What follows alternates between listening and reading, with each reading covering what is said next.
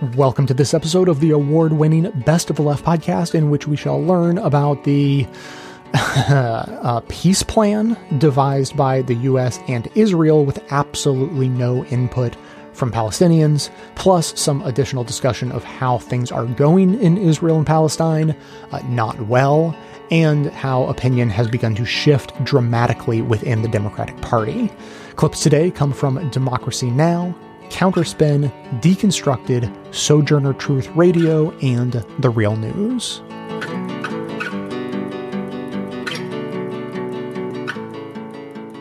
Israeli Prime Minister Benjamin Netanyahu has announced plans to move ahead with annexing about 30% of the occupied West Bank after Israel was given the green light to do so by the United States. On Tuesday, President Trump stood by Netanyahu to unveil the Middle East plan that was drafted by Trump's son-in-law, Jared Kushner, without any input from Palestinian leaders. The plan was introduced just hours after Netanyahu was indicted for corruption and in the middle of Trump's impeachment trial in the Senate. Under the plan, Israel will gain sovereignty over large areas of the occupied West Bank. Jerusalem would be under total Israeli control, and all Jewish settlers in the occupied territory would be allowed to remain in their homes. The plan also calls for a 4-year settlement freeze and the possible creation of a truncated Palestinian state, but only if a number of conditions are met. This is President Trump. My vision presents a win-win opportunity for both sides. A realistic two-state solution that resolves the risk of Palestinian statehood to Israel's security. Today, Israel has taken a giant step toward peace.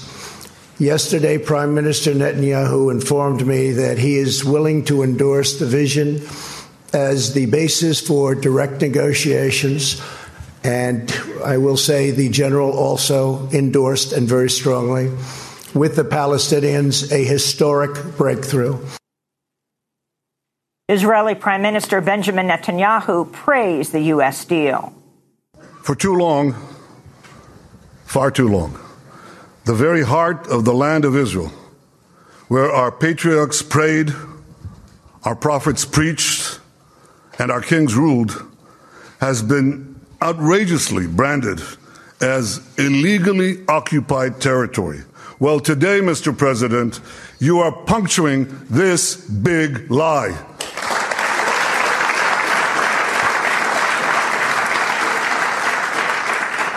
You are recognizing Israel's sovereignty over all the Jewish communities in Judea and Samaria, large and small alike. Palestinians responded to the U.S. plan with protests in the West Bank and Gaza. Palestinian President Mahmoud Abbas rejected the deal. I say to the partners, Trump and Netanyahu, Jerusalem is not for sale. All our rights are not for sale and are not for bargain. And your deal, the conspiracy, will not pass.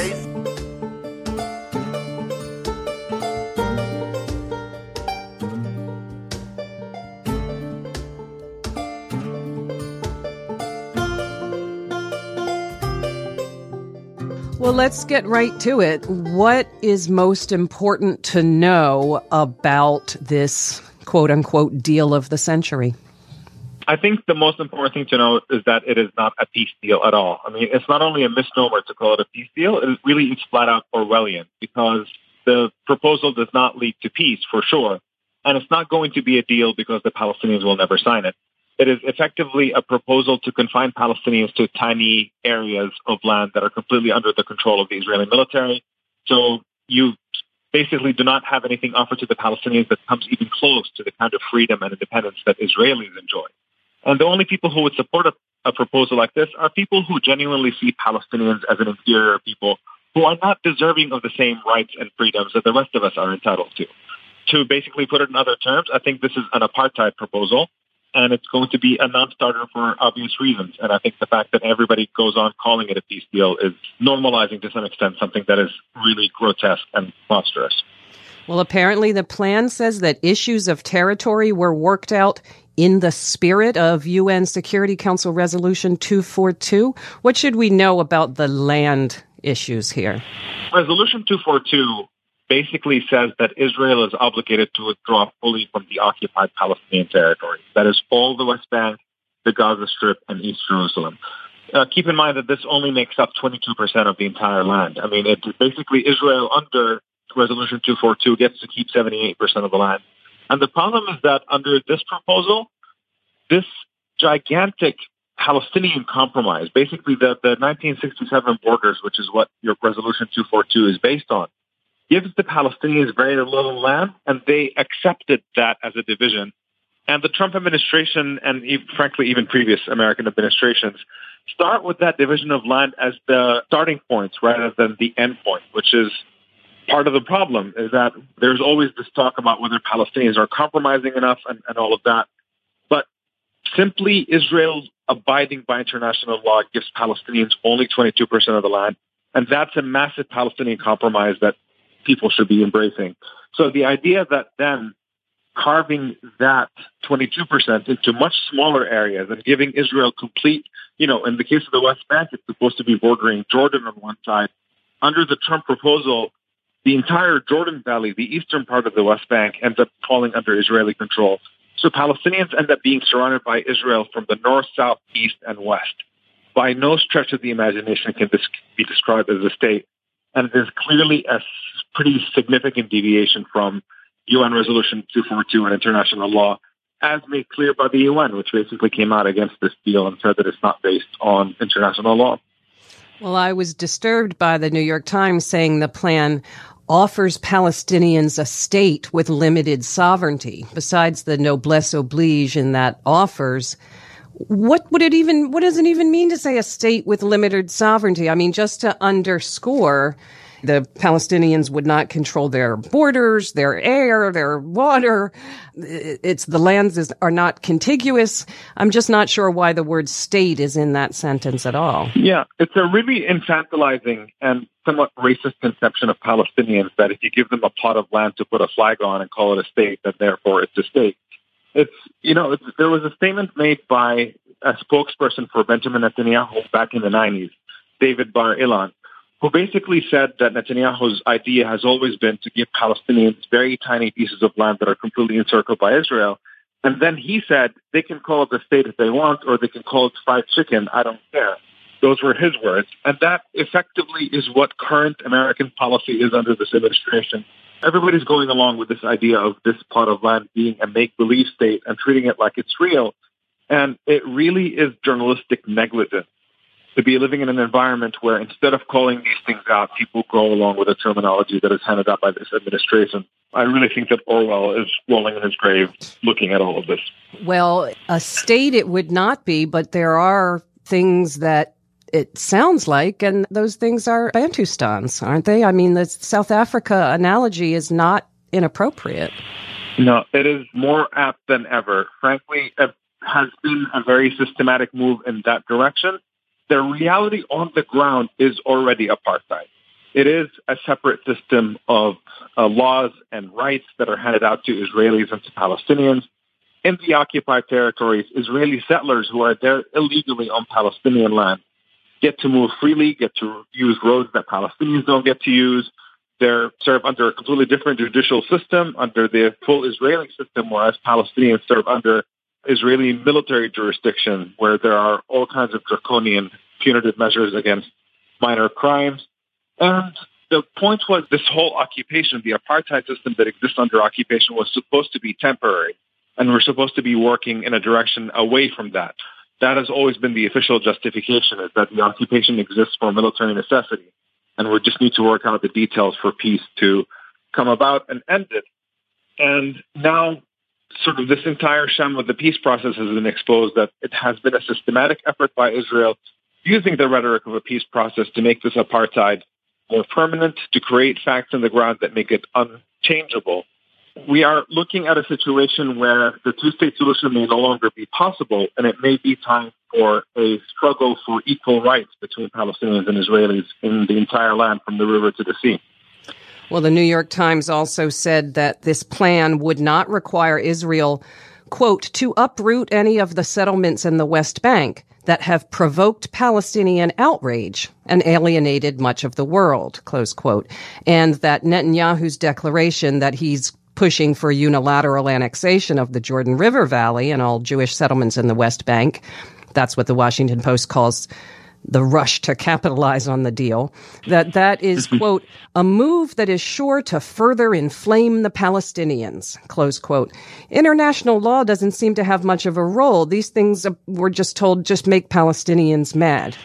Yep. As if Palestinian emotions are the only objection to any of this happening, as opposed to the fact that land theft, I mean, it's just the basics of international law. The primary reason it exists is to prevent aggression and land theft and countries invading other countries and taking them over.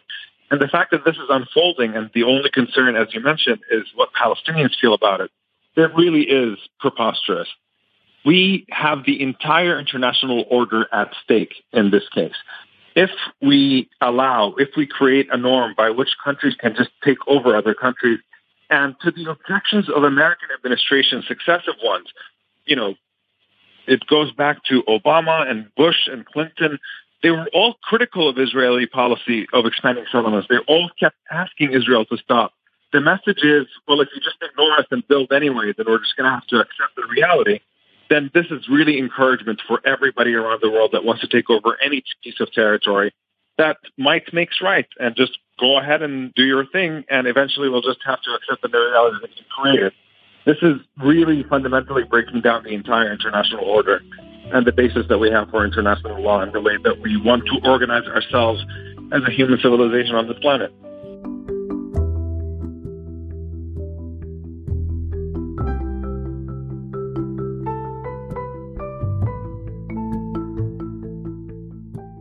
What is your reaction, Noura, to these latest Israeli parliamentary election results and this talk of a national unity government between Benjamin Netanyahu's Likud and the blue and white opposition party of his chief rival, retired Army General Benny Gantz? I think it's really interesting for most people watching this that this was even framed as center left versus center right. For anybody paying any kind of attention, they're basically both in the right, and the distinctions between them are minimal. The Likud is the right-wing party that is religious. Blue and white is the right-wing party that is secular. The differences that they have in terms of policy towards Palestinians are absolutely non-existent.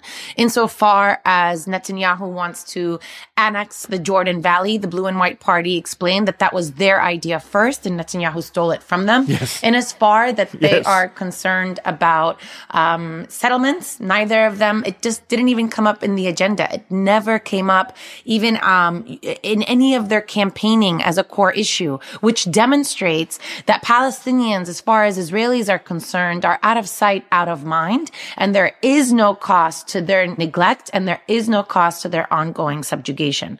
So the difference between them is really nominal, except for what it means as far as optics and the way that Israel wants to identify itself as a liberal settler democracy. I remember what Jesse Jackson used to say in the 1980s about we only have one party in this country, not two, Republicans and Republican light.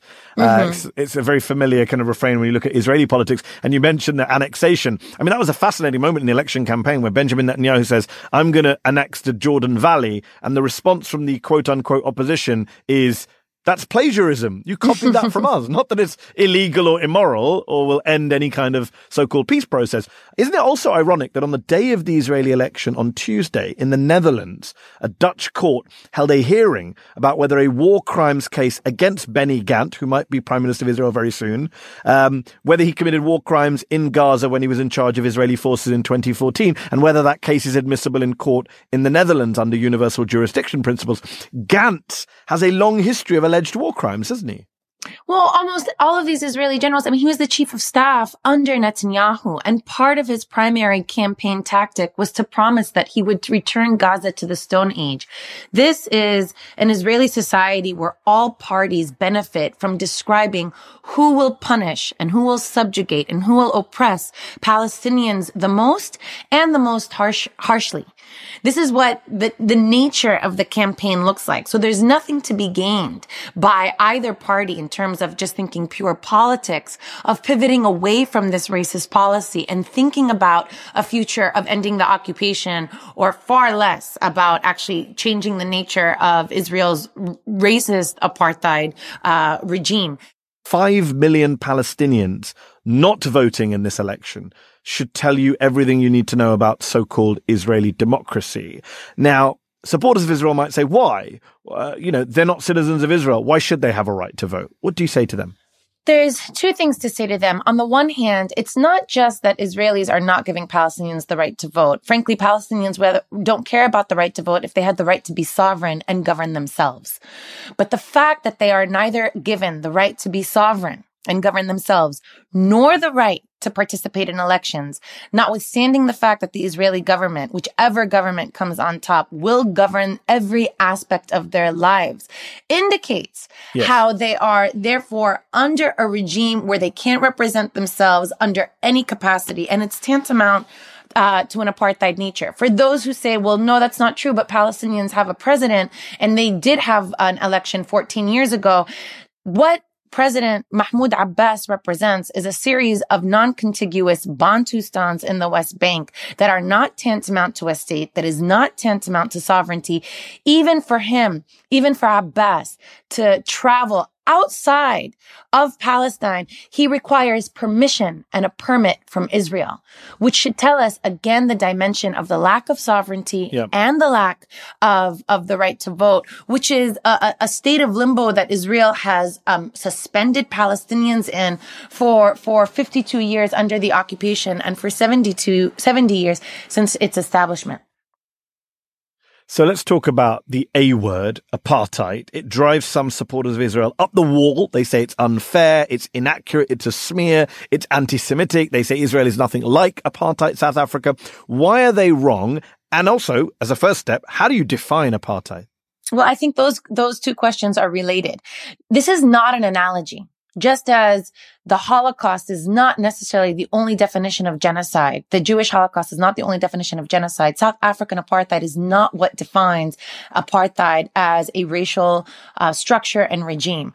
Apartheid was defined in the 1973 Convention Against Apartheid, which defined it as a crime against humanity, which enumerated at least 6 different categories that indicate when a state is actually engaging in that kind of differential treatment based on racial distinction with difference. And so in the case of Palestinians, if they were indeed in their separate territories, living under a military occupation where they simply sought to be free and endured a military occupation, it might not be apt.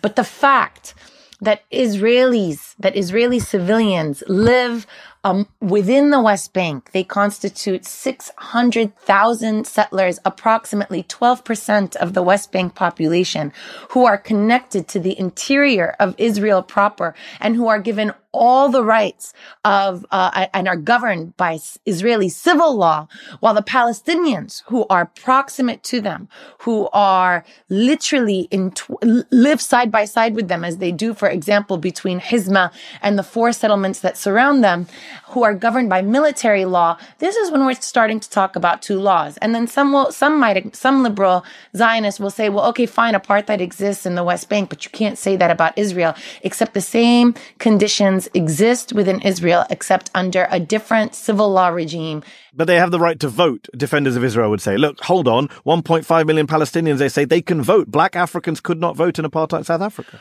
But having the right to vote isn't what constitutes apartheid. There are different definitions. The fact that there are 51 laws that will differentiate between Palestinians and Jewish Israelis, and that will either privilege Jewish Israelis or subjugate the Palestinian citizens, is what we should be paying attention to. What Israel does is it bifurcates Jewish nationality from Israeli citizenship, so that if you are a Jewish national and an Israeli citizen, you have the full course of rights that will be available to you as a citizen and national. Whereas if you're just an Israeli citizen, you do not have access to that full panoply of rights. That is the primary distinction that makes citizenship, frankly, a second-class status. So even having the right to vote doesn't mean that they have the rights to Jewish nationality, which are never going to be available to them. I want to play a clip to you from a video made by Danny Ayalon, who's the former Israeli ambassador to the United Nations, former Israeli deputy foreign minister. He made this video trying to rebut claims that Israel is an apartheid state. I just want to play a clip to you. Arabs serve as judges. An Arab judge even threw a Jewish president into jail. They share academic institutions, hospitals, transportation, beaches, and all facilities. They live all over the country. They've won national beauty contests and reality shows on Israeli TV. They are on Israel's national sports team. Therefore, it is not surprising that Frederick de Klerk, the South African leader who won a Nobel Peace Prize for ending the apartheid and knows a thing or two about it, said such a comparison is odious and unfair. Noura, what goes through your mind when you hear Israeli spokespersons make these arguments? I think it's crazy that they're citing de Klerk as an authority of what is and what is not apartheid based on how the minority is being treated. I mean, it's one thing to say you're not as evil as us. It's another thing to say that that the Palestinians are free. Look, these are all cosmetic forms of multiculturalism and inclusion that are not tantamount to full rights. What he's trying to tell us is that because they get to have this nominal inclusion, that somehow negates the structure of exclusion that Israel exercises, which is reserves the right of Israel to be a Jewish state. And if we don't even have to go very far, Danny Ayalon should read Israel's own law. The nation state law of July 2018 defines Israel as a Jewish state with the right of Jewish self-determination all over the state and only Jewish self-determination, and which makes the creation of settlements a constitutional obligation. Respond to that. How does inclusion as being a judge or a beauty queen debunk self-determination? Yeah, they'd much rather talk about reality show winners. Yusuf Munaya, the executive director of the U.S. Campaign for Palestinian Rights, who you and I both know, he's been a guest on this show. He tweeted this week, quote, "If Netanyahu is done, and that is a big if, it will be very interesting to watch how U.S. liberal Zionists will continue to defend the status quo without Netanyahu to hide behind." He's right, isn't he? For a lot of U.S. liberals, both Jewish and non-Jewish, it's been easy to say that Israel's descent into illiberalism, into far-right nationalism, it's all the fault of Netanyahu and Likud. Yeah, I mean, this is definitely a way to assuage liberal guilt, because Netanyahu is not the problem right now. This is Israel. What he represents is not the right, but is actually Israeli policy of settlement and expansion. The fact that no party had a platform on what about Palestinians who are living under occupation? What about the siege on Gaza? What about the lack of equality of Palestinian citizens of Israel? So true. The fact that nobody is talking about tells us what we need to know about Israel. Netanyahu can go away, but we're still going to be faced with this problem. What the liberal Zionists will have is, the ability to tell themselves, oh, but now we can do better, whereas Netanyahu was unable to habilitate himself. But let the empirical evidence stand for itself. Blue and White has already said they want to bomb Gaza back to the Stone Age, and that annexation was their idea. So we need to stop living in a fantasy land of trying to hold on to a dream and actually deal with the empirical evidence. And the truth is that because there is no cost, financial, economic, moral, or otherwise, to Israel and Israelis, there's just no imperative to be thinking about Palestinians, which makes imperative upon us to create that cost and to create the incentive through boycott, divestment, and sanctions.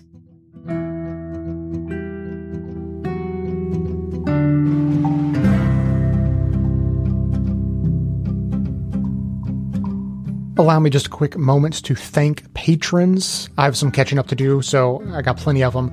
Michael K., Shane M., Jeffrey D., Steve H., Michael O., I Am the Truth, probably not the real name, Rob R., Daniel B., Michael F., and Chris M. Thank you all so much for your continued support of the show. As for the rest of you, here's a bit of what you've been missing out on. In my most recent bonus episode, I even though I usually share additional clips like are in the main show, I skipped it this time because I had a back catalog of recommendations to share and discuss. I only pay for HBO for a couple of months a year. and that couple of months just ended. So I finished binging it, basically a year's worth of HBO series recently. And so it was time to discuss all of what I had been watching. First, why Watchmen is for everyone interested in exploring the legacy of racial justice in America, which should be all of you, not just comic book and superhero nerds. How the series Our Boys explores the element of structural power in the Israel-Palestine conflict, timely, and how the series Mrs. Fletcher subverts the traditional redemption narrative in really interesting ways and dealt with checking one's privilege and learning about structural oppressions and all of those things, but in a really unique and interesting way that I appreciated, even though I felt like I knew a lot of the lessons they were trying to teach. It still came across as interesting. So I'm not advertising HBO by any stretch, but those happen to be HBO shows. And then there were others that I recommended, but you'll have to listen to find out. We could really use your help right now, since we opted to not take advertisements from those who wanted to track as much of your data as possible and then cram in crappy pre-recorded ads into the show. So if you're interested in supporting our work and getting our bonus content, it's available for $6 a month on Patreon. We have higher levels for those who can give more, and a lower level that gives ad-free versions of the show without the bonus content for just $2 a month, because I appreciate any dollar amount you can afford.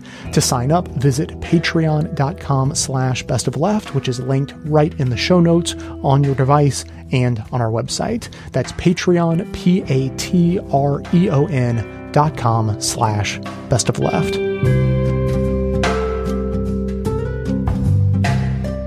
And many talk about American opinion polls. They're very interesting on the issue of Israel-Palestine. So we are often told by supporters of the Israeli occupation in Washington, D.C., especially Republicans, that the reason the United States backs Israel so blindly, gives it billions of dollars, turns a blind eye when it massacres children in Gaza, is because American public opinion is behind Israel, because Americans want to support the, quote, only democracy in the Middle East, as it's often sold, which is not actually true. Going back many, many years, if you look at the polling on this subject, most Americans, a majority or a plurality of Americans, say they don't want the United States to take the side of Israel or the Palestinians. They want the United States to be what it claims to be, but of course is not, and that is an honest broker, an impartial outside force, which it's never been, of course. And what's so interesting is I think it was about a year ago, the University of Maryland, Shibli Telhami, who's a great academic and pollster, carried out some polling of Americans on the Middle East, which found that there was almost an even split between Americans on whether they support a two-state solution, as is framed by the establishment. 36%, I think, of Americans versus a one-state solution, a democratic, binational, secular state in which Palestinians and Jews all have, one vote, one person, one vote, equal rights. And that was around 35%. It was almost even. It was a third of Americans were two-state, a third of Americans were one-state. And here's what's so interesting, Amy. When you tell Americans that there is no two-state solution, that option is gone, the vast majority, 2 out of 3 Americans say we support a one-state solution with equal rights for everyone. Because Americans, shock horror, like the idea of one person, one vote. That's what this country is supposed to be built on. And they don't like the idea of saying, you know what, we're going to take a people and put them under occupation and disenfranchise them in perpetuity. And that's what this Kushner plan does. It basically says you're never getting anything else. This is what you get. Israel gets to annex what it's like, takes over whatever part of the West Bank it likes, and the Palestinians, no, they don't get any rights. What's so astonishing about this plan, and Americans, I would argue, the average American would not support this idea, that a Palestinian refugee not only loses their status as a refugee under this plan forever, but Israel gets to veto Palestinian refugees from returning even to a Palestinian state. Israel, not just to Israel, forget the right of return to Israel. Under this plan, if you look at the small print, they can't even return to a Palestinian state without an Israeli veto. So I think this is all a reminder once again that, Edward Said said it best back in 1978. He said, here in the United States and in the West, amongst establishment types, the Palestinian person politically does not exist. They have been completely obliterated. And I think we saw that in the last 24 hours, where you have a White House press conference at which no Palestinians spoke, a White House meeting with the Israeli leadership but not with any members of the Palestinian leadership, and a plan put forward by the White House which had no Palestinian input whatsoever. It's the complete and utter erasure of the Palestinians by the U.S. political establishment, by the U.S. administration.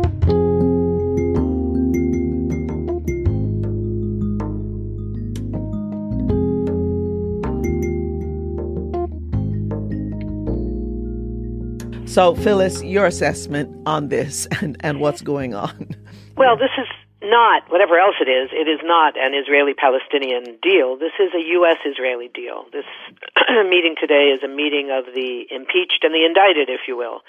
I don't anticipate that anyone really thinks that peace had anything to do with this. This was about providing legal and political protection to keep Trump in the White House and Bibi Netanyahu out of jail, and get both of them reelected in the meantime. So this was a thoroughly political arrangement with domestic consequences in the U.S. and Israel far more important than anything that happens on the ground.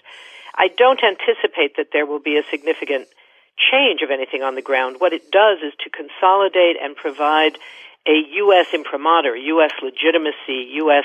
official protection to Israel in its series of violations of international law, of human rights. And I think that what we're seeing is that this emerges in the context of a series of gifts that Trump has already provided to Netanyahu. This is in the broader context, of course, of decades of a thoroughly pro-Israeli, anti-Palestinian set of policies by the United States. This isn't new.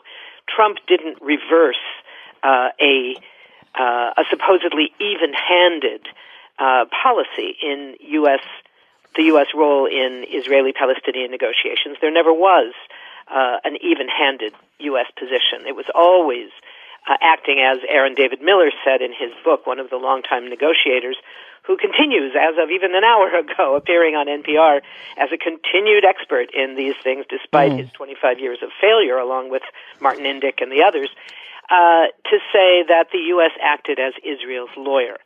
That hasn't changed, except that it's become significantly more explicit under Trump.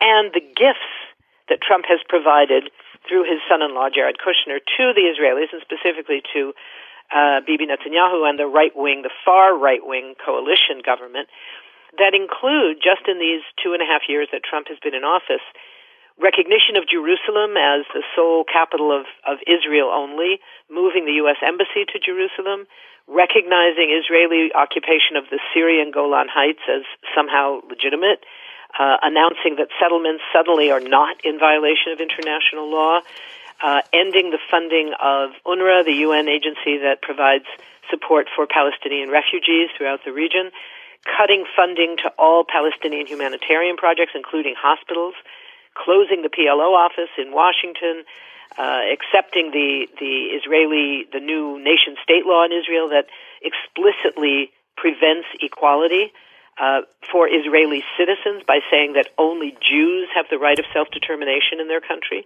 So the 20% of Israelis who happen to be Palestinians are wiped out of the equation.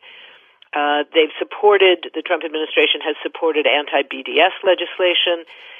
Trump, of course, signed his executive order just a couple of weeks ago, demanding that a thoroughly false definition of anti-Semitism that basically equates criticism of Israel with being anti-Semitic is now the position of the Trump administration and the executive branch of the U.S. government. So we could go on and on. Those are the biggest ones, and that's all before the announcement of this new agreement that's been reached between the U.S. and Israel. What it probably includes, there have been leaks and there's sort of assumptions about what's likely to be in there. It probably includes the acceptance of Israeli annexation of the Jordan Valley first, which is about 30% of the West Bank. It's already functionally annexed because virtually the entire Jordan Valley has now been labeled a closed military zone by the Israeli military, and most Palestinians, even those who own land there, are not allowed to enter. So it's already essentially annexed. It will probably include acceptance of Israeli sovereignty over all of the illegal settlements. It will include full Israeli control over all of Jerusalem, although perhaps some villages outside of Jerusalem's Abu Dis and others that have long been talked about by Israel as, we can have a Palestinian capital in Abu Dis, and we'll call it Jerusalem. It's sort of like saying we'll have a capital in San Bernardino and we'll call it Los Angeles. It doesn't quite work. It will probably include an acceptance of permanent Israeli security control of all of the West Bank. It will almost certainly do nothing about the fact that Gaza remains what the United Nations said 4 years ago, that in 2020, which is now, Gaza would be uninhabitable, and Gaza will likely remain uninhabitable, cut off from the West Bank, cut off from the outside world, under Israeli siege. Some small economic bones will be thrown, something like the Maquiladora factories on the U.S.-Mexico border. And crucially, I think one thing that is likely to be included is that there will be reference to this being the end of the conflict. And it's very important language, because what it references is not that this means the end of occupation or the end of apartheid, the end of inequality. Quite the contrary. It means the end to the right to resist. So that anyone, once an agreement like this is reached, although of course the Palestinians are not part of it, it means that there is no more complaining to be allowed, that this is now going forward what exists. And anyone who raises objections is somehow outside of normal discourse, would be called a terrorist, presumably, and that there is no longer any legitimate way to challenge this. So there will be no Palestinian rights. There was a statement yesterday from Trump where he said, well, there's no deal without the Palestinians, but if they don't sign, life goes on. The problem is that for Palestinians, life doesn't always go on. People are dying from lack of medical care in Gaza, being shot on the Gaza near the Gaza-Israeli fence by Israeli sharpshooters, raids going on, the arrest of children in the West Bank. All of this is continuing. There will be certainly no Palestinian state, but more crucially in some ways there will be no Palestinian rights.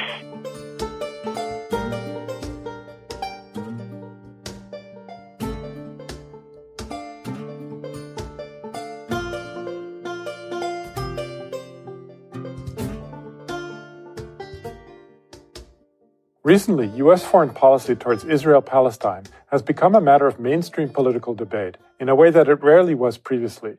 Presidential candidates, such as Senators Bernie Sanders and Elizabeth Warren, as well as Representatives Ilhan Omar and Rashida Tlaib, have brought the issue of how the U.S. should relate to Israel and Palestine to the forefront.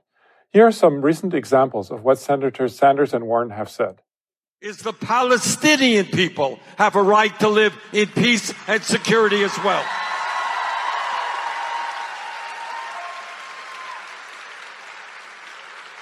And it is not, let me underline this because it will be misunderstood. It is not anti-Semitism to say that the Netanyahu government has been racist. I will welcome the Palestinian General Delegation back to Washington, and I will reopen an American mission to the Palestinians in Jerusalem. I will make clear that in a two-state agreement, both parties should be able to have their capitals in Jerusalem. And here are examples of remarks Ilhan Omar and Rashida Tlaib have made. All I can do as her granddaughter is help humanize her and the Palestinian people's plight. I know that when we can finally see them as deserving of human dignity, everyone who lives there will be able to live in peace. Fortunately, we in the United States have a constructive role to play. We give Israel more than $3 million in aid every year. This is predicated on their being an important ally in the region and the only democracy in the Middle East. But denying visit to duly elected members of Congress is not consistent with being an ally, and denying millions of people freedom of movement or expression or self-determination is not consistent with being a democracy. Also, Trump's policies of recognizing the annexation of the Syrian Golan, cutting aid to Palestinians, of recognizing Jerusalem as the capital of Israel and moving the U.S. Embassy, and most recently claiming that illegal colonies in the West Bank do not violate international law, these all show a change in U.S. policies that is also happening in the Republican Party. An article that was recently published in 972 magazine sheds light on the reasons for why the Israel-Palestine issue has become so central to U.S. politics. The article is titled, How Israel-Palestine Jumped to the Heart of U.S. Politics, written by Alex Kane. Joining me now to discuss his article is Alex Kane. He's a freelance journalist who writes on Israel-Palestine, civil liberties, Jewish communities in the U.S., and the war on terror. Thanks for joining us today, Alex. Thanks for having me. So in your article, you focus on the Democratic Party and you talk about the events of recent years that altered the U.S.-Israel relationship, such as the Israeli invasion of Gaza, the sour relationship between Netanyahu and Obama, and so on. Give us a brief summary of how these and other events have changed the Democratic Party's approach toward Israel-Palestine. Yeah, so the sort of modern change begins, I think, with Operation Cast Lead in 2008, 2009, when Israel bombed Gaza from the air and killed 1,400 people, majority of them civilians. I think a lot of grassroots activists and progressives in the United States saw that and saw an Israel that was brutally bombing Palestinian civilians in Gaza. So that was one start to how progressives and people who vote for the Democratic Party have begun to change their minds. Instead of seeing Israel as a sort of democracy and a U.S. ally, they saw Israel as a overwhelming military force pummeling a civilian population that's under Israeli blockade. I think you saw that in a lot of sort of demonstrations and protests. There were large protests around the country for the 22 days that Israel bombed Gaza during Operation Cast Lead. But the sort of high politics of that really heated up when Barack Obama came into office. Of course, in the beginning, we had Obama attempting to forge a new path in the Middle East with his speech in Cairo, in which he decried, yes, Palestinian violence, but also Israeli settlements in the occupied West Bank and Jerusalem.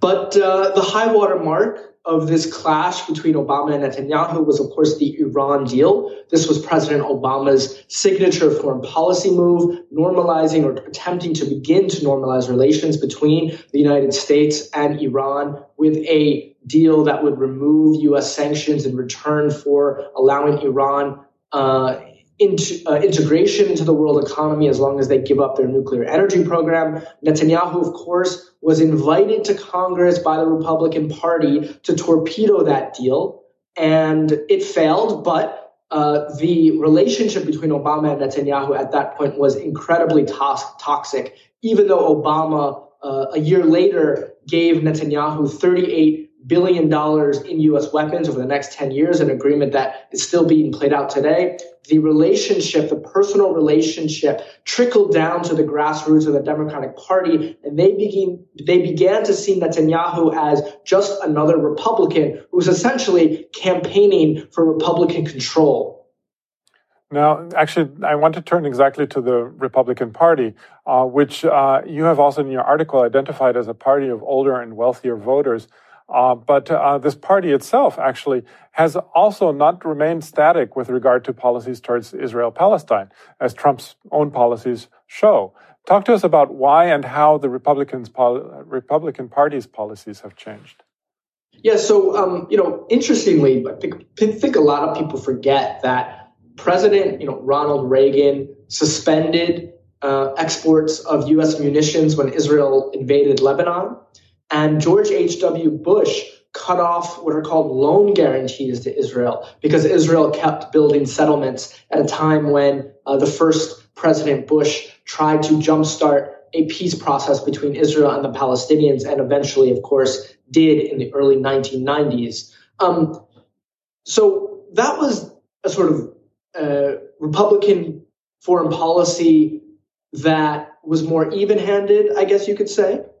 Even though, of course, overwhelmingly pro-Israel, but still willing to sort of impose some consequences on Israeli governments that take steps that were not in line with U.S. foreign policy, which was inching towards pushing the Palestine Liberation Organization and the Israeli government to negotiate towards an eventual two-state solution where an independent Palestinian state would be born. Today, the party has radically shifted to the right on Israel. A big part of that, of course, is the white evangelical Christian vote becoming more and more important to how the Republican Party wins elections.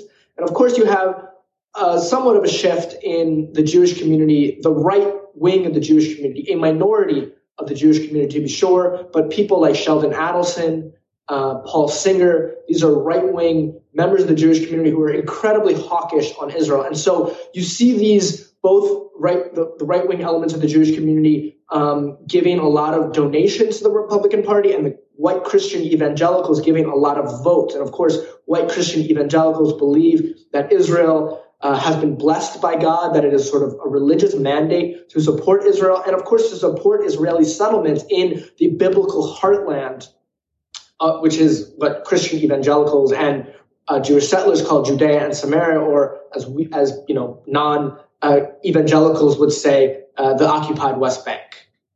Actually, I want to turn to the progressive Jewish communities in the U.S. You wrote about Jewish Voices for Peace, which is clearly on the side of BDS and of ending U.S. aid to Israel. Do you also see shifts in other Jewish American groups in their stance towards Israel-Palestine, for example, such as J Street?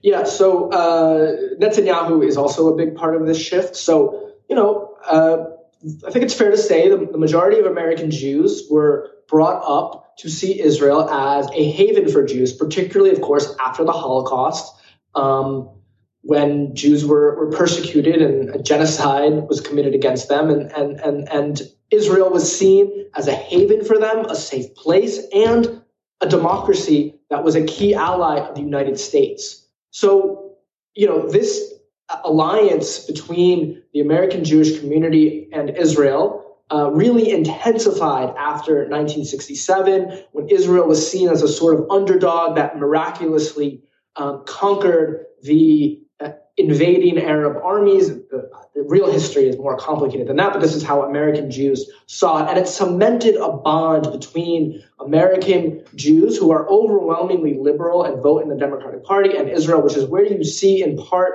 the Democratic Party's consensus on Israel come from. But as Israel shifted to the right, particularly in the Netanyahu era, as Netanyahu became more belligerent towards Palestinians, building Israeli settlements, scuttling any chance of an independent Palestinian state, and fear-mongering over Iran to the point where he would join forces with the Republican Party and essentially spit in the face of most American Jews who vote Democrat, this relationship began to shift.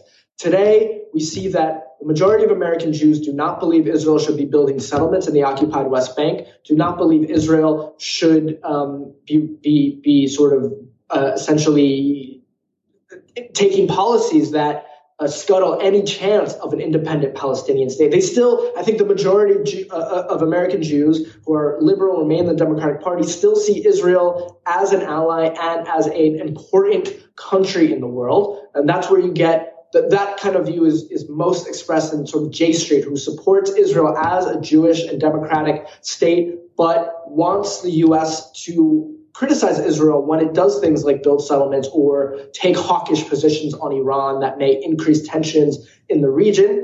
But you also have a younger flank of Jews like Jewish Voice for Peace and If Not Now, who are really, they're not afraid to criticize Israel. They're, in Jewish Voice for Peace, of course, they're the one Jewish group that endorses boycott, divestment, and sanctions movement, which remains incredibly controversial within the establishment Jewish community. And then you have If Not Now, which was founded by former members of J Street U, and they saw an opportunity to take direct action against American Jewish institutions that are complicit in Israel's occupation. And so you have a number of different blocks within the American Jewish community. J Street, If Not Now, JVP, they're all different, but I would say they're all united in seeking to change the contours of the U.S. relationship with Israel.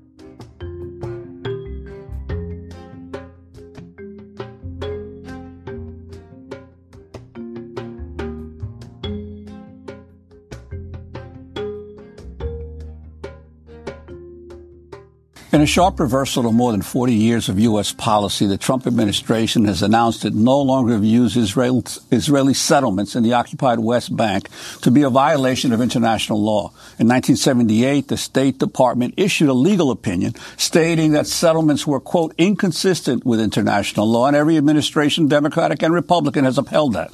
On Monday, Secretary of State Mike Pompeo announced a reversal to the U.S. position. The establishment of Israeli civilian settlements in the West Bank is not, per se, inconsistent with international law. This announcement puts the U.S. at odds with the international community. In 2016, a UN resolution declared the settlements a flagrant violation of international law. Israel's embattled Prime Minister Benjamin Netanyahu welcomed Pompeo's announcement as a historic day for Israel, but Palestinian chief negotiator Saeb Erekat condemned the U.S. decision. Israeli colonial settlements in the occupied Palestinian territories, including East Jerusalem, are not only illegal under international law, they are war crimes. And the statement of Mr. Pompeo, the Secretary of State of the United States, is absolutely rejected and must be condemned. Soon after Mike Pompeo announced the new U.S. policy, the U.S. Embassy in Israel issued a travel warning to Americans in Jerusalem, the West Bank, and Gaza. We're joined now by Noura Erakat, Palestinian human rights attorney and legal scholar, assistant professor at Rutgers University. Her latest book, Justice for Some, Law and the Question of Palestine. This is an abrupt reversal, Noura Erakat. Can you talk about the significance of it? I would actually temper that a little bit. This is not necessarily a reversal in U.S. policy, only in its stated policy. For more than 5 decades, since 1967, all U.S. administrations have talked out of both sides of their mouth. On the one hand, they have condemned settlements as counterproductive to peace and as a contravention of international law, and on the other hand, have provided Israel with the unequivocal diplomatic, military, and financial aid in order to entrench their settlements. Even the Obama administration, as it was abstaining on UN Security Council Resolution 2334, condemning the settlements as a flagrant violation, has been part of the problem. They issued that abstention only 2 weeks before they left office. Simultaneously, the Obama administration increased aid from $3 billion to $3.8 billion a year. And in 2012, that same administration used its first veto at the Security Council to condemn a resolution, a UN Security Council resolution, condemning settlements using exact U.S. foreign policy language on settlements. So what we're seeing now is not a sharp reversal of U.S. foreign policy on the question of settlements and Palestine, but instead the culmination of it. For us to blame this on Trump is basically to exculpate ourselves and to create a revisionist history. Instead, we should be accountable and actually take responsibility for how we have been part of this problem. And could you talk about the timing of this announcement in the midst of an essential stalemate in Israel in terms of a new government? And Benny Gantz has a deadline this week of forming a new government, or Israel may be forced to a third election? Yeah, this is what's so tragic about all of this. What we're talking about right now in the West Bank is about 700,000 settlers living in the midst of a population of 3 million Palestinians who, because of those 700,000 settlers who are living on exclusive colonial settlements surrounded by military and civilian Israeli infrastructure, cuts up Palestinian life into 20 non-contiguous Bantustans where they can't reach one another. We're talking about the subjugation of a Palestinian population at the whim of these illegal colonial settlements. And now we're seeing this discussion, we're seeing the U.S. recognize this as not a violation of international law, which actually has no basis because they can't change that status. They can only be in violation of it. But the tragic part is that the U.S. administration is doing this in order to support Netanyahu in his own bid to consolidate power in Israel. Palestinians are pawns to be moved around in order to shape U.S. domestic policy. And the other thing that should be highlighted is although Netanyahu, who represents the right, is celebrating this as a culmination of his own vision, Benny Gantz and the Blue and White Party supports it and welcomes the Trump administration announcement as well. There is no daylight between the so-called Israeli left and the so-called Israeli light. What we're seeing is a consolidation of their settler colonial takings. We want to frame this as a contravention of the peace process and not acknowledge acknowledging the fact that what's ongoing is a violation of human rights, the entrenchment of an apartheid regime, and that the reversion to the peace process is precisely the problem. It was the Oslo Accords that put settlements on the back burner and made it part of the final status negotiations that we're not getting to.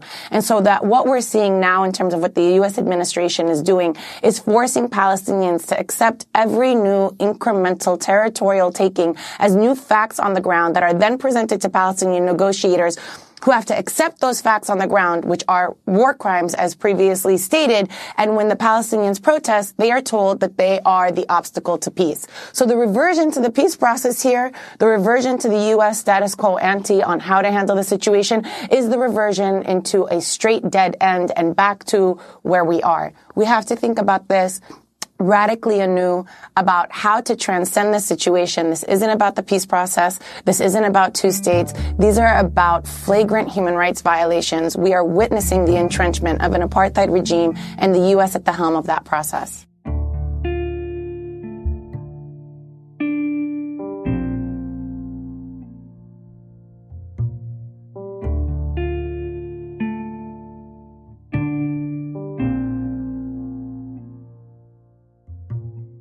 Interestingly, what Netanyahu has done that's been useful, I don't know if you agree with this view, for all his odiousness and his repressive rule, he has actually been a PR disaster for Israel, for the state of Israel as a whole, regardless of where you are on the Israeli political spectrum, because for years, the Israelis were able to say the occupation is temporary, there's a two-state solution around the corner, the peace process goes on. Netanyahu comes along and says, nope, no Palestinian state on my watch, I'm going to annex parts of the West Bank. So the occupation isn't temporary, it's permanent. And if it's permanent, then it's definitely apartheid. You know, I think what people have to deal with is the fact that labor might have at some point been opposed to the permanence of civilian settlements as a matter of religious mandate and are not attached to the territories for its religious significance in terms of, defining it as Judea and Samaria and part of a greater Israel. But labor is just as committed to ensuring that there is no Palestinian state. And when you're referring to Labour versus Likud in Israel, I can't help but think it mirrors very clearly the discussion in the US between the Democrats and the Republicans when it comes to Israel and the limits to which either party will go to really take a stand. What do you make of the US political scene right now, a year out from the presidential election, vis-a-vis the Palestinians? Are you optimistic? Because you have presidential candidates like Bernie Sanders for the first time saying they're willing to make US aid to Israel conditional on certain human rights issues. You have even someone like Pete Buttigieg, very pro-Israeli, saying he would not allow his presidency to fund the annexation of any part of the West Bank. You have Elizabeth Warren and Beto O'Rourke calling Netanyahu a racist. I've never heard leading US politicians call the Prime Minister of Israel a racist. You have two members of Congress, Ilhan Omar, Rashida Tlaib, openly backing the BDS movement, the boycott, sanctions and divestment movement. Is this a turning point, Noura, in American politics, or is it too soon to tell?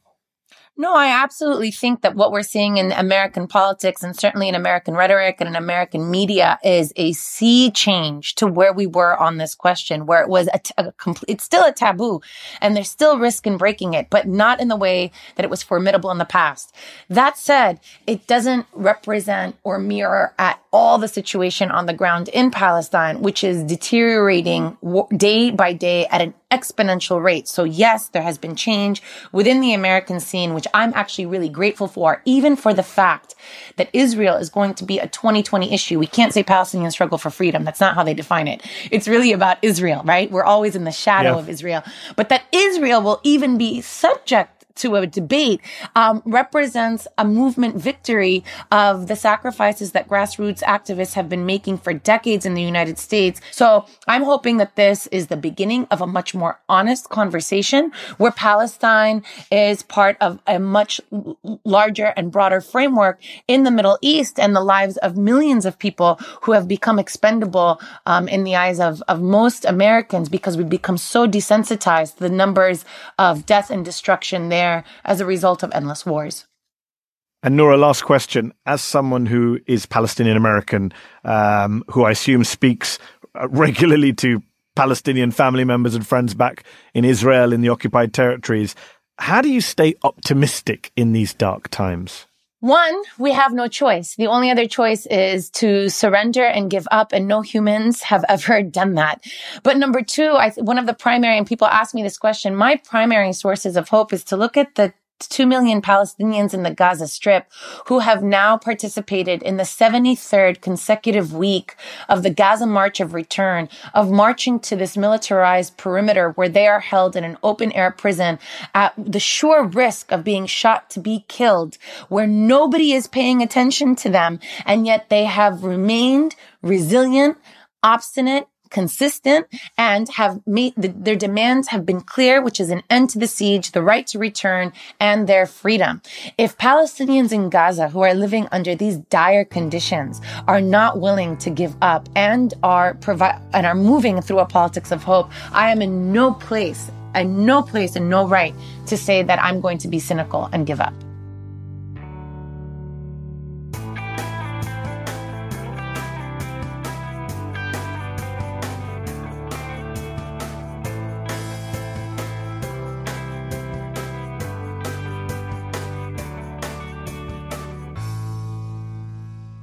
We've just heard clips today, starting with Democracy Now!, explaining the announcement of the quote-unquote peace plan. Counterspin broke down some of the peace plan and the media's framing of it. Deconstructed discussed last year's election in Israel and corrected the record about the non-existence of a true left-wing opposition party. Democracy Now! Explained the shifting opinion polls in the U.S. about support for Israel.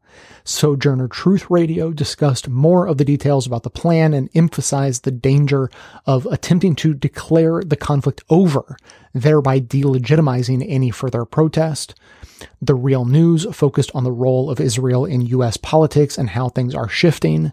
Democracy Now! Reported on last year's U.S. reversal of official policy about the illegal settlements in Israel and Palestine. And finally, we just heard Deconstructed with further conversation and analysis about the role of Israel politics in American politics.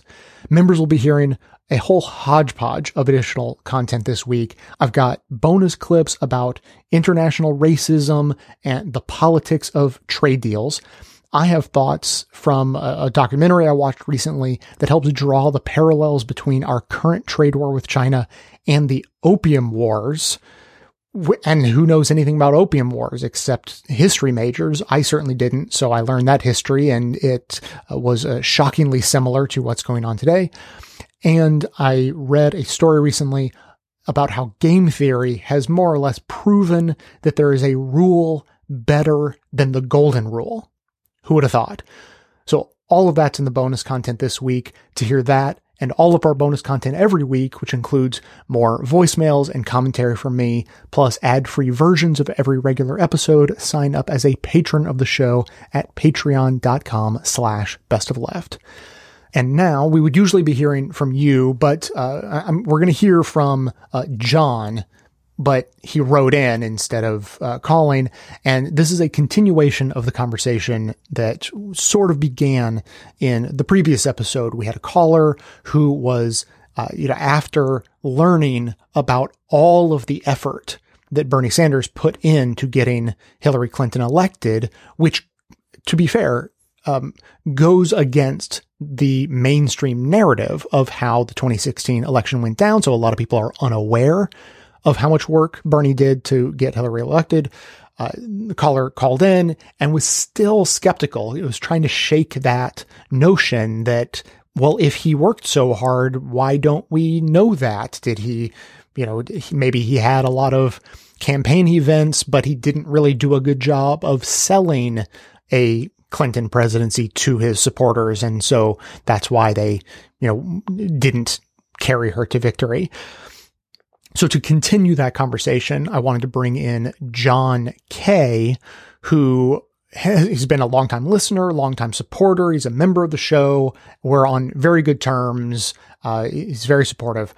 But last year, just a little more than a year ago, longtime listeners may remember this because it got brought up and discussed at the time. John had this to say as a Clinton supporter. He was explaining his thoughts about the Clinton-Bernie divide and where some of the some of the feelings about all of that really come from. So just to read a bit of what John had to say, John writes, a year ago, many Bernie supporters, women as well as men, just fail to recognize the subtle and sometimes blatant sexism existent in the campaign and how raw it has left many Clinton supporters feeling, myself included. It is particularly hard, and maybe this is just my friends, to listen to injured party rants on the behalf of Bernie. My opinion is that Bernie support primarily sprung from anti-Clinton rather than pro-progressivism sentiments, not all of them conscious. And my proof of this is a wager that Bernie's support will shrink to single digits by February 2020, and that the positions of the eventual nominee will be indistinguishable from those of Hillary Clinton. So I took him up on that. We had a little chat and talked about it on the show. And I said, okay, I'm going to mark my calendar and we're going to find out how this bet turns out. As we all know, Bernie's in first place. He's polling well above 20%, not in the single digits as John was guessing and predicting. But the point of the conversation was about a fundamental disconnect and disagreement about whether Bernie's support was genuine. Was it just sexism because you had a choice basically between Hillary Clinton and Bernie Sanders? And if you went for Bernie Sanders, how much of that was incentivized by sexism, either overt or subconscious? And I argued on the other side, I think Bernie will have lots of support come 2020 because the support for progressive policies and ideas is genuine. That's certainly why I supported Bernie Sanders over Hillary Clinton in the primaries last time. And so I thought, okay, cool. Like, this will be an interesting way to find out. And I think it's a good continuation from the conversation in the last episode because it tests these assumptions we have about what really happened in 2016. And I am on the side of the debate arguing that the mainstream narrative of what went down in 2016 is not accurate. The idea that Bernie's support was primarily based on sexism or just primarily anti-Clintonism, which you could blame on, decades of right-wing anti-Hillary Clinton propaganda that seeps into the progressive wing of the party as well.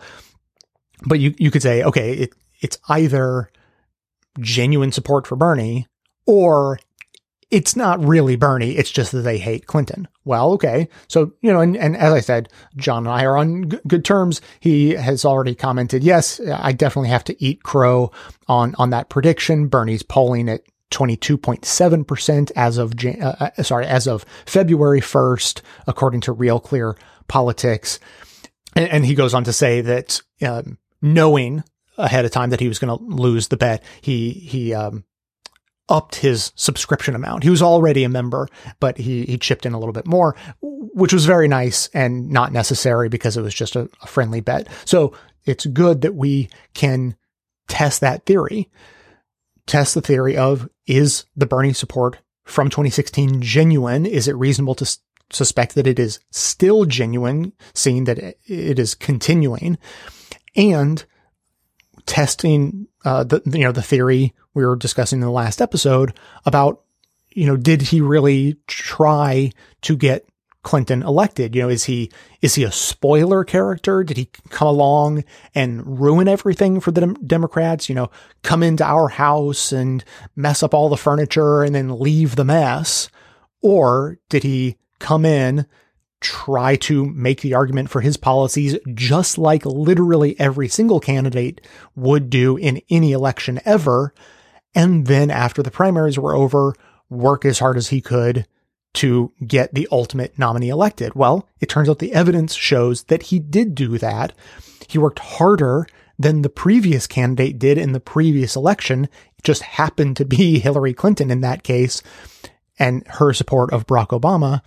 And so I am hoping that with these conversations, we can put this conversation to rest, and at least the people listening to this show can know the truth of what happened in 2016 and why it happened, and the genuine, feelings of support for Bernie that were there, and that although we should all readily admit that sexism is inherent in everyone and really does infuse the way we think about the world, it doesn't mean that support for Bernie was illusory and based entirely on sexism. So to wrap up, I want to share something that John said at the end of this message from this year, talking about, okay, where do we go from here, basically, now that he realizes, okay, support for Bernie is real, so now what do we do about it? And he says, my advice to Bernie supporters is to be gracious, not argumentative to other progressives. You are winning. Take in a little unwarranted criticism and anger and make others feel good about supporting Bernie over, for example, Warren. Always speak highly of Warren and other faltering candidates, and be careful how you frame things. And so I just want to throw in one quick bonus clip I have for you. It's from the Young Turks. And before you scoff or sigh heavily, I know that the Young Turks are not famous for being gracious. They have come out and overtly supported Bernie. I mean, they have endorsed him. That is what they're all about. And they're not great at being friendly to Clinton supporters. So it is actually for that reason that I want to share this clip. So this is a recent clip talking not about Clinton supporters, but Buttigieg supporters. And I think there's probably a lot of crossover, but you'll see the connections that I'm making when you hear the clip. And the point of the clip is that we really do see the structural reasons why either Clinton or possibly Buttigieg supporters perceive these elections the way they perceive them. I certainly have a different perspective, but I'm coming from a very different angle, and I have a different set of information. I have different sources of information that help shape my perspective. And so let's hear this clip, and it'll all make sense. She got a chance to talk to some of the people in attendance, and she said a lot of them were undecided, but she did talk to one man about why he doesn't like Bernie Sanders. Take a look at that. I support Pete. My biggest issue with Bernie is not so much Bernie, but Bernie supporters as being rigid. And from what we saw in the 2016 election, when he didn't get the nomination, his supporters then turned and then either didn't vote or they voted for Trump. Statistically, more Hillary Clinton supporters from 2008 voted for McCain than Bernie supporters did for Trump. Does that change your view at all? No. So, what struck me about that is to say that Bernie supporters are rigid and implying that they will not budge no matter what kind of evidence you throw at them. Yeah. She very that's what's great about Emma's videos is she's just like, here's a fact. What do you think of it? Not so calm. I mean, a lot of people criticize those who have endorsed Bernie Sanders for being so aggressive, but she just says, here's a fact. And his response is a very flat, rigid, one would say, no. Yeah. So look, I watched all the videos. I actually thought that the Buttigieg supporters were perfectly pleasant people. And some of them are just more moderate. Again, I don't begrudge it at all.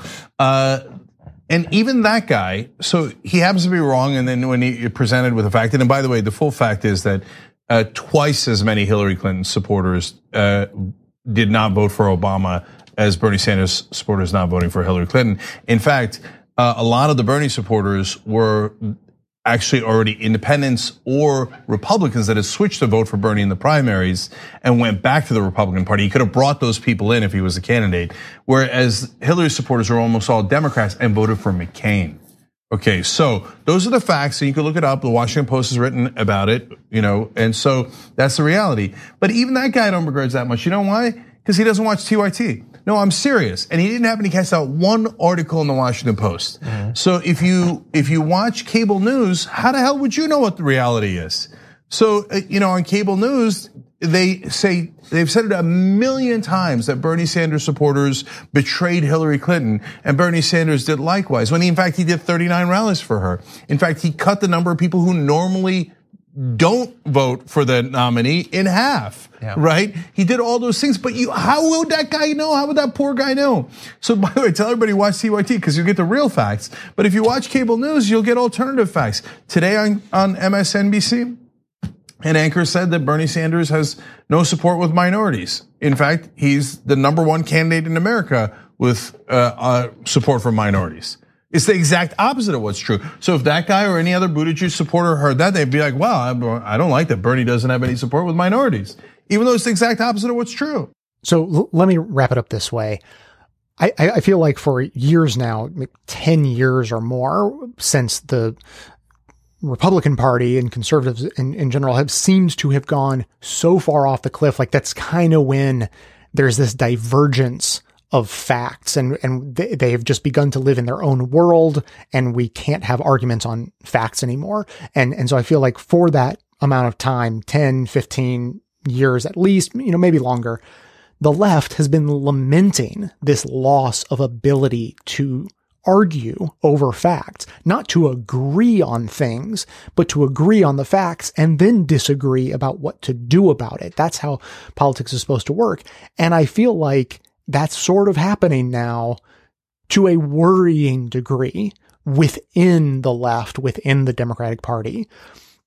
So I would say that if the reality were what Clinton supporters think it is, I would think that they have an extremely valid concern. If Bernie support for Bernie was actually only based on sexism and not for his policies, that would be incredibly worrying. If his voters were so strident and rigid that they would ultimately refuse to vote for the eventual nominee, I don't really see what that has to do with Bernie as much as Clinton supporters seem to think that has to do with Bernie, but I admit that it's a concern. If he couldn't attract voters of color, that would be extremely concerning within the Democratic Party. But since none of those things are true, well, then we have to get to the point where we can get back to agreeing on facts and disagreeing about what to do about it. Like the most ridiculous example of this is an old guy I knew years and years ago, one of my first jobs, very nice guy, very religious, and he didn't believe in evolution. And he was like, I mean, how are you going to convince me that evolution is true? Scientists are going around saying that because a giraffe couldn't reach the leaves on the tall trees, it decided to grow its neck longer. Like, that's ridiculous. You're never going to convince me of that.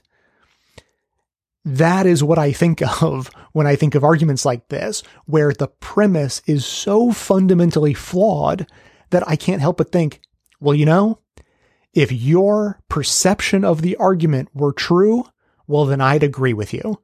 But the fact is, you're so far off, you're actually proving either your ignorance or just that you have been misinformed, you have been misled, and that you're arguing against a ghost. You are arguing against something that is not real. It doesn't exist in reality.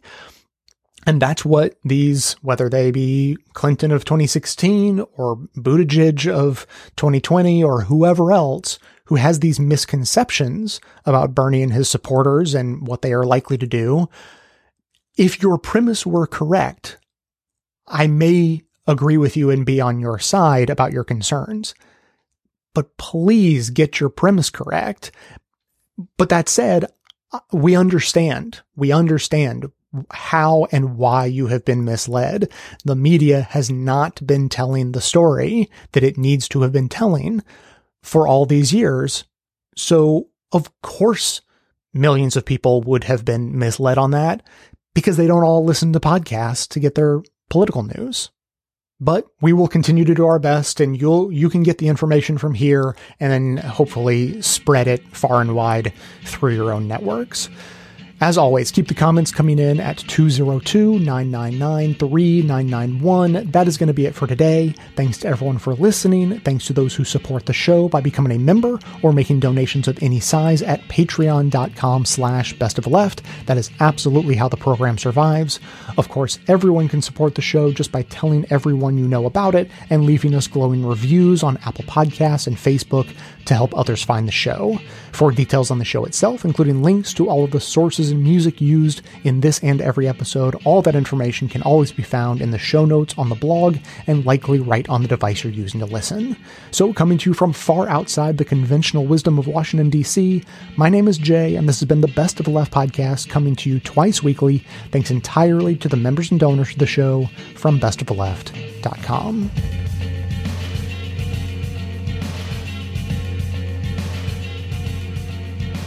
As you may have heard, Trump's been on quite a tear, offering pardons or commuting sentences, and then, of course, even tweeting about whichever corrupt friends of his should be getting lighter sentences than the prosecutors were going for. Well, @Liberix has responded with some insight into Bill Barr's perspective on all this. "The president's causing me stress," Bill Barr has complained to the press. "I spend all my time concealing his crime, and all that he does is confess."